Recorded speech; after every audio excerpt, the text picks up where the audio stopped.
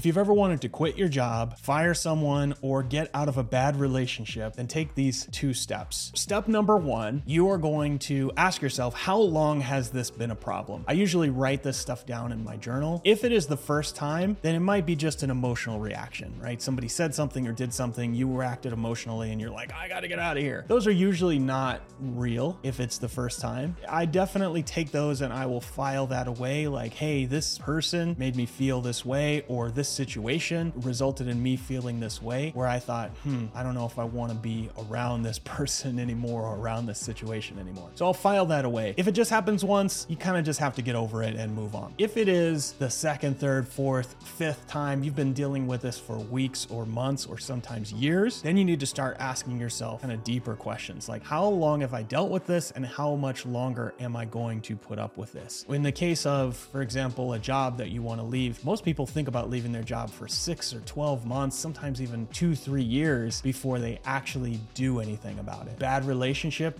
people will be in abusive relationships that they have wanted to leave for many, many years, and they keep falling back into the trap. And then letting people go, it's just like this really uncomfortable conversation that you're avoiding, and then you're crossing your fingers that hopefully it's going to get better, and you give a bunch of performance reviews and all this other stuff, and it just never gets better. First is figuring out like how long it's been. If it's once, fine. If it's multiple times over weeks or years, then move on to step number 2. And step number 2, you're going to ask yourself the question of, what is stopping me from taking action on this today? What you're going to do is you're going to pull out your journal and you're going to write down a list of all the things that are stopping you from taking action today to resolve this situation. If you're thinking about quitting your job, well, if you quit your job, you won't have an income, right? If you quit your job, you'll lose all your friends. If you quit your job, you're not sure how you're going to find the next job. If you quit your job, you will run out of money for rent for the next month, whatever it is, right? So write all of that stuff down, all the things that are stopping you from doing this today. If you fire that employee, then you're not going to have anyone to coach your clients, or you're not going to have anyone to pack those boxes, or whatever it is. So write down all of the reasons that are stopping you from doing this today. The way I like to think about this is, if all conditions were perfect, then you'd have made this decision already. Everything was perfect. Let's say you had a replacement for that employee, or you had another job lined up, whatever it is, you'd have made this decision already. The situation you're in, it's not going to get better, right? Your job is not going to get better. Your shitty relationship is not going to improve. That employee is never going to figure it out, no matter how many performance reviews you put them through. Thinking about this, for employees, you never consider putting your best employee under a performance review. Never. In fact, a performance review, we used to call them performance improvement plans. If you are putting somebody through that, all you're doing is basically setting it up legally so that you can fire them later down the line. It's actually not something where you expect them to improve. And if they do improve, then they generally don't improve for